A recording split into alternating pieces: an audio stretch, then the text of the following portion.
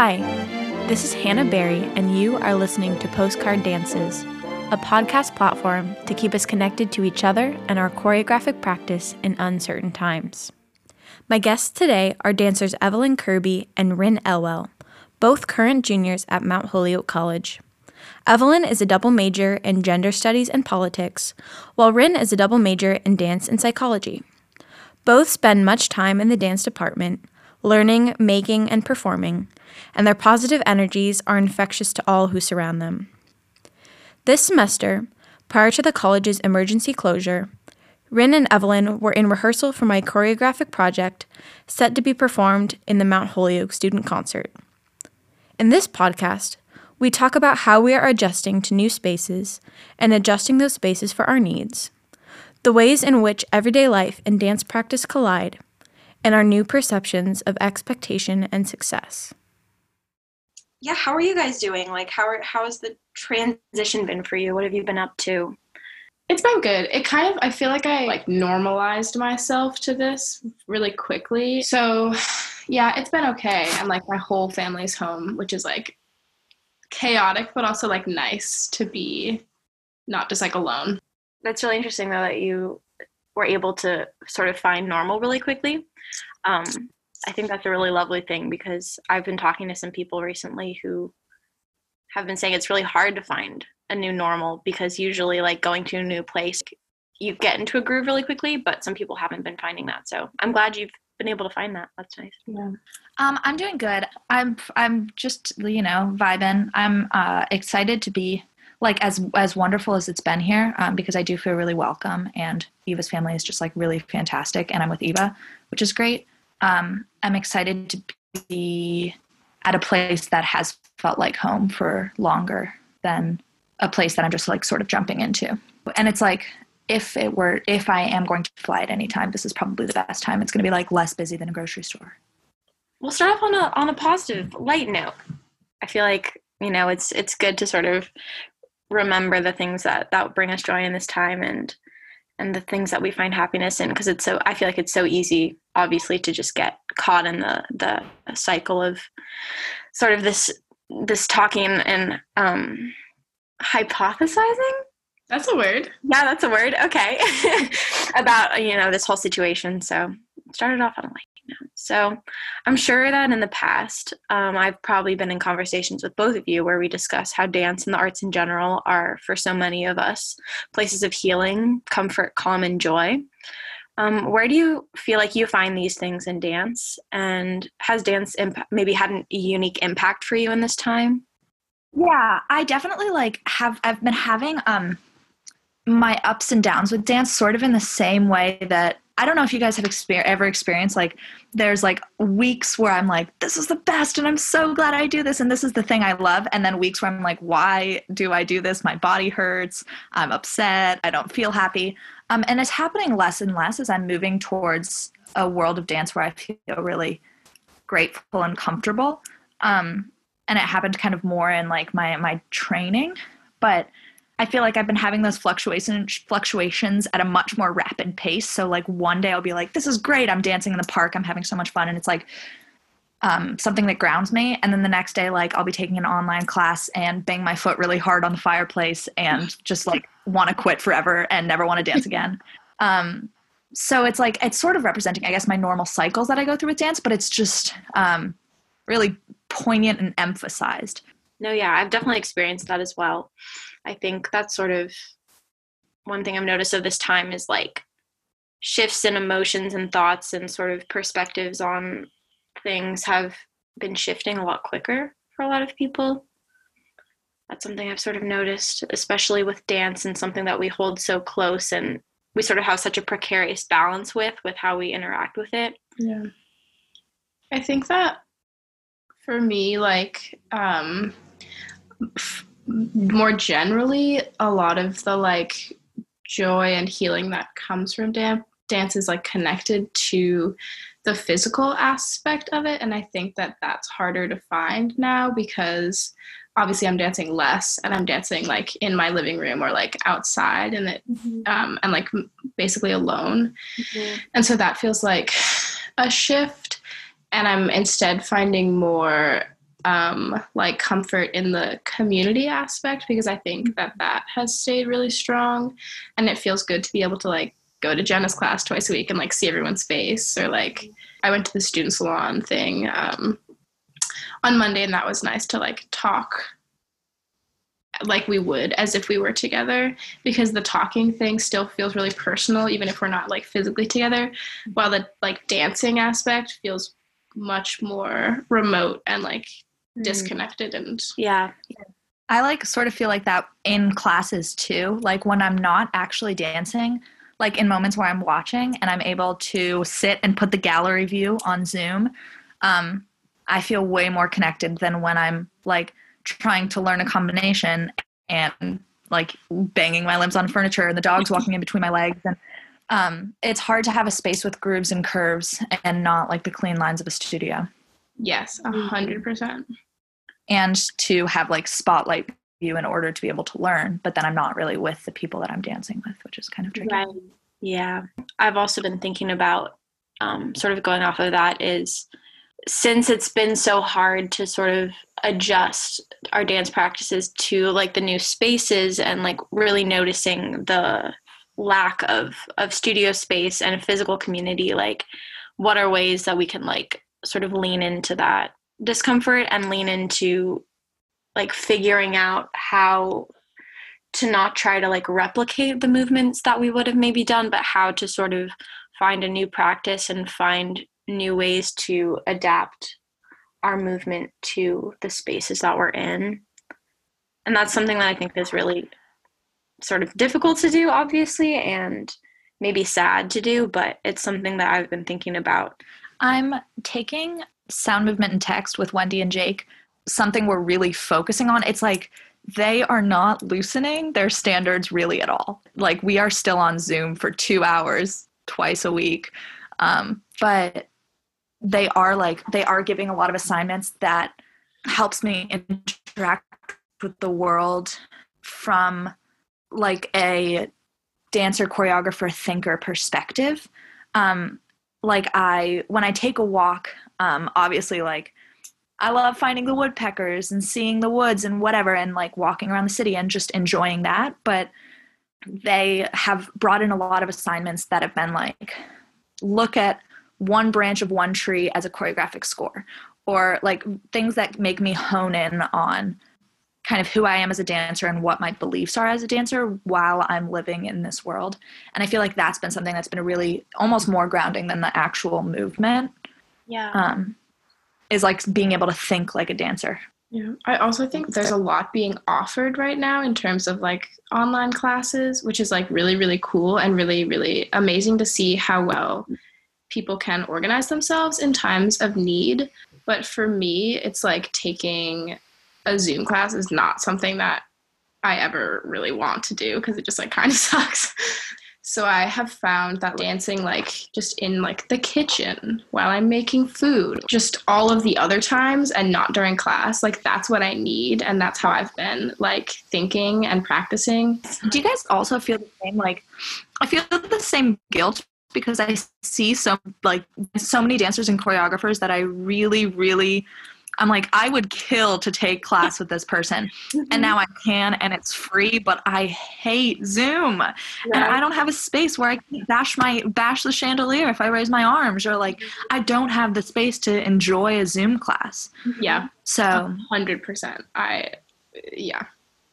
Something I am curious to talk about, going sort of off what you were saying, Evelyn, about like dancing in your kitchen and dancing in times when you're not in class. You know, I've been thinking about like when we're at school, you know, we are able to differentiate when we're dancing and when we're not dancing. Like we're in the studio and we're dancing, we're rehearsing, we're working on our technique, we're in this space with people, we're going through a class, and sort of the rest of the world fades away. But then when we leave, we're sort of leaving that behind a little bit and going into the rest of our life. We're going to, you know, eat dinner, or we're going to work on our other homework. So without that spatial distinction, I'm curious to think about the overlaps between dance practice and everyday movement. So I'm wondering, like, when do you think you're dancing? When are you not dancing? And what are the ways you see the two bleeding together? And maybe are there ways that you can try to think about combining those two in your practice, or sort of are interested to explore that in your practice? I feel like for me, they are kind of always blended. Like, I think obviously like being in class is like a very distinct thing, or like being in rehearsal is one very distinct moment. But also like I'm thinking about all the times that like we do phrases like at parties or like in Blanche or like I was in my room. the exact same thing. Yeah, exactly. So it's like already so bled out. And so I think that now there's less class time. Obviously, there's less rehearsal time. And so I think that all the time is sort of movement time, while at the same time none of it is. Does that make sense? Absolutely. I think it sort of accentuated the like interconnectedness of dance practices and then like outside dance practice time, because they're already sort of one thing. I was thinking about the sort of the same thing about how it's not new that I'm dancing outside of spaces that are designated for dancing. Like, but what I'm finding is new is it's way more self-reliant. The times I would be dancing in spaces that weren't dance spaces was like, you know, we run into each other on the green and we're like, yeah, let's dance together, like at parties. And there's so much of it that's about community. And I find that my dance practice, like as a whole, is very community. Like my personal like ethos and how I run is very community based. And so it's not a new thing that I'm dancing just throughout my daily life, but it was really like kind of a shock to be like the first few days I was like, I'm not really dancing throughout my daily life at all. And I was like, it's because I don't have the people who I would normally do it with, like here and around me with me. And that doesn't mean like there was never times I was alone choreographing in my room or would, like, you know, be with my non-dancer friends and dance on the green, but it is just very different. And it's much more about just like really listening to myself and listening to my body when it wants to dance, and not so much about it's a sunny day, so that means I'm going to dance today out on the green, or I see my dance friend, so I'm going to dance now. It's much more like internal. Yeah, that's so true. Yeah. And I think it also is like really moment by moment. Like I took a walk yesterday morning and I like arrived at my destination and I was like, maybe this would be a good time to like do some dancing or whatever. And I was like, I actually don't feel like it. So I didn't. And then I was on my way back walking. And then all of a sudden I was like, oh, now this is when I want to. And so that's when I did, because you don't know when it's going to come and then you just have to act on it.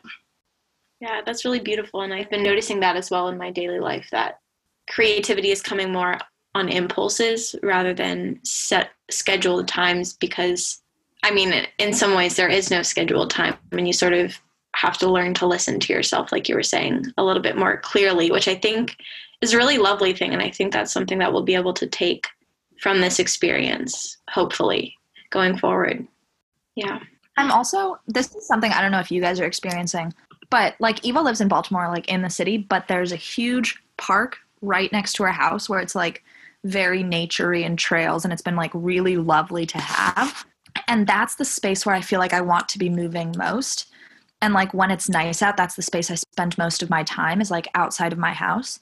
And I'm really curious about how it's going to change when I get back to Miami, because there's really no green space near my house. Like it's all houses or apartments or townhouses or built like businesses or whatever. And there's no walking distance to like a huge wooded area. Like that doesn't exist. And I'm curious about, I know I'm not going to stop dancing. Like that probably will never happen, but I'm curious about how it's going to impact like my daily movement. Mm-hmm. Yeah. I don't know if you guys are ties to like nature and movement. Yes, absolutely. I think I've noticed that particularly. I think maybe it's because nature sort of feels separate from everything else that's happening right now, and sort of feels like a place of escape or a place of sort of comfort and inspiration also. So I've really been appreciating it. And I think also like the pollution has been clearing and it's been really beautiful outside. So I think it's just reminding me to sort of slow down and think more about nature. And yeah, absolutely. I've also been experiencing that. I am lucky. Like I live in Portland, but I don't live like in the downtown area. Mm-hmm. So there's like a field close to where I live and I can like walk down my street and there's like a nature trail. It's really nice. Yeah. So I've been thinking a lot about the idea of enough and like what we feel like is enough and what is fulfilling and what is maybe not enough. And so I was curious to sort of hear maybe more in detail, like what things you've been sort of fulfilled by or what you've been finding to be enough for you in this time. And also if there's anything that you felt like is not enough and that you've noticed. I definitely have been feeling drawn to creative practice, even if it's not necessarily dance. And because we are all we are so oriented towards dance, it always kind of seeps in. And like I was talking about before, sort of think about what I'm doing like a dancer. But I've been doing a lot more like drawing and collaging and making jewelry and like doing all of these different things. And that's something that has felt very fulfilling. And there's never like a time where I'm creating and I feel like I should be doing something else. Mm. But I think I am feeling like it's like the things that I kind of knew before this time as my creative outlets trying to replicate themselves don't feel like enough. Like the Zoom classes don't necessarily feel like enough because it was such a, like I never really drew before this and I never embroidered and I never made jewelry. Like there was no precedent to tell me how I should be doing these things. But a dance class, we all have those precedents and we all have so many wonderful experiences and memories. And so I think I'm feeling unfulfilled where I already have a certain standard set for what is the creation or what is the creation space. Yeah, that makes a lot of sense to me. And it kind of reminds me of what we were talking about with sort of the bleeding of the dance studio and like everyday life and sort of how this time has been connecting those more. And I feel like in some ways that reminds me of the same thing. Like I've been cooking more bread and doing more collaging as well and things like that. It sort of feels almost like we're sort of bringing our more maybe intellectual or theoretical creative instincts and bringing them more into like everyday life and tangible things that we can sort of hold on to. I think I don't often think about creative practices in my life because I am not super like generative, I guess. But I think that things that have been feeling like enough for me are sort of like the ways that I have been able to interact with people because like obviously we can't be together physically the way we usually are at this time, but like FaceTiming people has felt like enough to me, and even like social media interactions have felt like a way to stay connected, and like hanging out with my siblings has been maintaining the feeling of like I'm getting enough social interaction. Yeah. I agree. Like as far as social interaction, I feel like I almost have been doing more of it than I would at school, and not in the same way. Like obviously when I am at school, I am with the people who I really, really want to be with most of the time. But a lot of times it's not like intentionally being together. Like we're sitting together on our phones. It feels more mundane than now. It feels kind of like very special moments. Like when I get to FaceTime my friends, like I've called my relatives who I haven't called in such a long time because they're old and I'm worried about them. Or like families all reaching out to each other and friends that I haven't talked to in a long time are reaching out to each other. And that's felt really cool. Yeah. So I thought maybe we could talk a little bit more specifically about process and dance. And since you were both in my piece, I think this might be kind of interesting. So, right now I'm trying to sort of reframe my perception of creative processes from, something that we're often expecting to have a finished product to something that's more circular and ongoing with like certain expectations. And so I'm sort of trying to think about how you currently do or what you think about like how we can take artifacts and pieces of processes that feel unfinished or unfulfilled and sort of translate them into something new. If you're thinking about that in this time or something that's happened in the past, or just sort of that idea of how do we take something that had certain expectations and when those expectations change, we sort of bring something new to that. Yeah, I think that the idea that like, I don't know, has been this expectation of having a finished product for like people in your comp class, for example, and just like more generally, like people are usually working, like creative people are usually working towards like a finished final product. But I think about a lot just like generally about what it means for something to be finished and like what norms dictate what constitutes something that's finished and how that's sort of like fake and made up anyway. Yeah. And like, how can you actually finish a process when it's continually making itself and becoming something? So I think that like this time where it's like you can't have that performance or like the publication or whatever it is, I think that that can be a really interesting moment of reflection on what it means to finish and to rethink the ways that like we associate process with product. Yeah. I think this is also sort of what you're asking is something that's really interesting, because shifting with everything I'm doing and not just with dance, like with school assignments, my teachers will like other outside of dance school assignments. I feel like the standards are really getting loosened and things are changing, and like they're not, I don't know, it's not easier because we're in a completely different environment, but it's just different than it would have been. And I'm feeling like the products that I'm creating are super different from what I'd normally create. And so many things are half finished, and that's finished. Like they're finished and they're never going to be complete, but that's it. And I'm finding that like things I'm turning in and embroidery projects I'm making and this freaking quilt that I've been crocheting for 2.5 years, like there's going to come a point where it's not going to be done and I'm just going to call it finished. So yeah. Why do we perceive something to be finished versus not finished? I think is really interesting. Yeah. And like super, I think also related to like, obviously the point of college is to prepare people for the eventual workplace, and the workplace is all about like reaching that goal of whatever. I don't really know anything about anything. But it's like really about that like linear upwards climb, I guess. And so in academia, we're trained to sort of prepare ourselves for that and to be reaching upward, to be looking to finish so we can get to the next thing.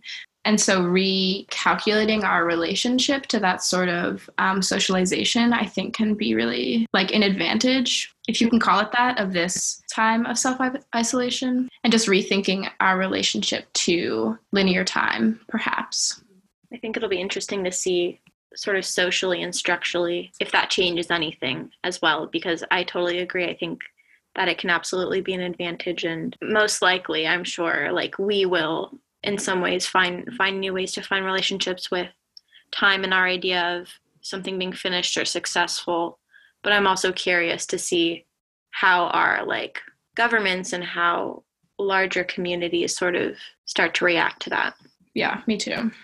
As we were, researching space a lot in my process and talking a lot about it in our rehearsals and things, and we've been talking a lot about it in this conversation as well, I'm just sort of curious to hear if you guys have found any routines or general practices or anything to help yourself find space, maybe whether that be to find space from the stimulation that you currently have and is overwhelming, or to find space as far as a break from the loneliness and a way to find more interaction. So maybe like, how have you been finding space for yourself recently, and maybe what does that mean for you?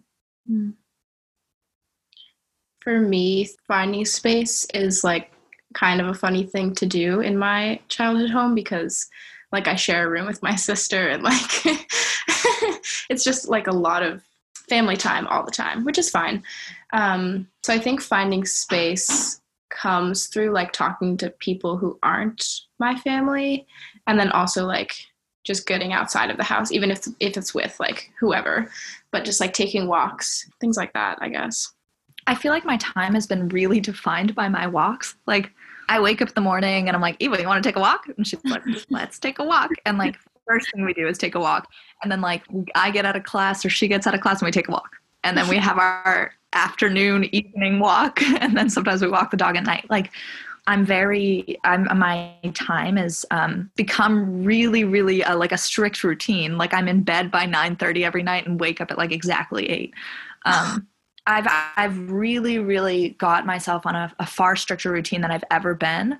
And it's not necessarily like a routine that I would like if I planned my ideal routine for like what I'd be doing in this time, I'd definitely a lot more time for homework or doing something other than sitting on my phone for an hour after lunch. But like I have really scheduled my time. And part of that scheduling is like it all takes place in different spaces in either the house or outside the house. So typically like the walks, we go to a field and like we go and sit in the field, and then like we come back to the house, and then maybe I'll eat lunch in the dining room and then work in the living room or something like that. I've had to create these like very specific spaces, or else I'll never be able to get work done or never be able to like pick up and read a book because it doesn't feel like the right space. I don't know. When you're in such a small space, like with a bunch of people, there has to be like those little mind designations for me. I've really been noticing that too. I don't think I've quite yet been as successful as you in sort of making those distinctions, but also have been noticing.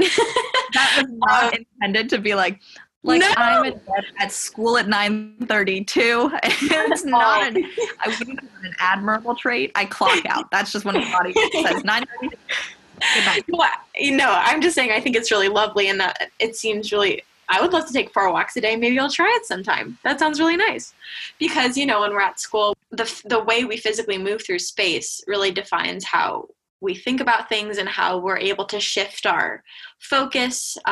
We walk from our dorm to class, and that's a time when you can really like process things and, listen to music or whatever. And we're sitting in the quiet library, and that's how we know it's time to do work. So yeah, I think, maybe this time just requires like more mental training, which is something that when you have a lot of space and distinct spaces already made for you, like you don't quite have to do that as much or rely on that as much. I was talking about how I miss the library, like not for the fact, like of course, like it's beautiful and I love it and I miss it, but like I really miss having a space that like I go into and I'm like, okay, headphones in, I'm reading my book, I'm doing my work. Like it doesn't feel like a fun space or like a goofy space or a silly space. Like it feels like a space to work, and I don't really have, like it's impossible to really have one of those right now. Yeah. I think it's funny that you say that, Rin, because the amount of times that I have sat in the library for 4 hours and done nothing but goof around is like innumerable. Like me, like, okay, like yes, me too. I still have ADHD, but also like in some ways, like I definitely do goof around in there, but it's less of a, like I absolutely like cannot work in certain places. Like I'm in Kendall and I'm trying to work in the lounge and it doesn't, like I can't. And some people can, but like I think every space is a goofy space, but some spaces are goofy and work. Yeah, it's interesting too to start to think about how different spaces really embody like we're saying, certain emotions or certain memories, and sort of inextricably tied to those for each person, but also how one space can hold very different meaning for a lot of different people. As that's something I was really interested in with my work. So as I know you both are going to be seniors next year, and I'm sure you're painfully aware, if you don't mind speaking a little bit to your preparations, so like as you're getting ready for your senior year, where are you with your thinking related to creation and exploration with dance or with other academic forms that you're studying? As I'm sure your plans are evolving and the future is maybe becoming more uncertain. Maybe could you speak a little to where your heads are at right now with senior projects, or just thinking about where you're at with like your processes with your academic interests and like how you're sort of wanting to explore those in the upcoming year?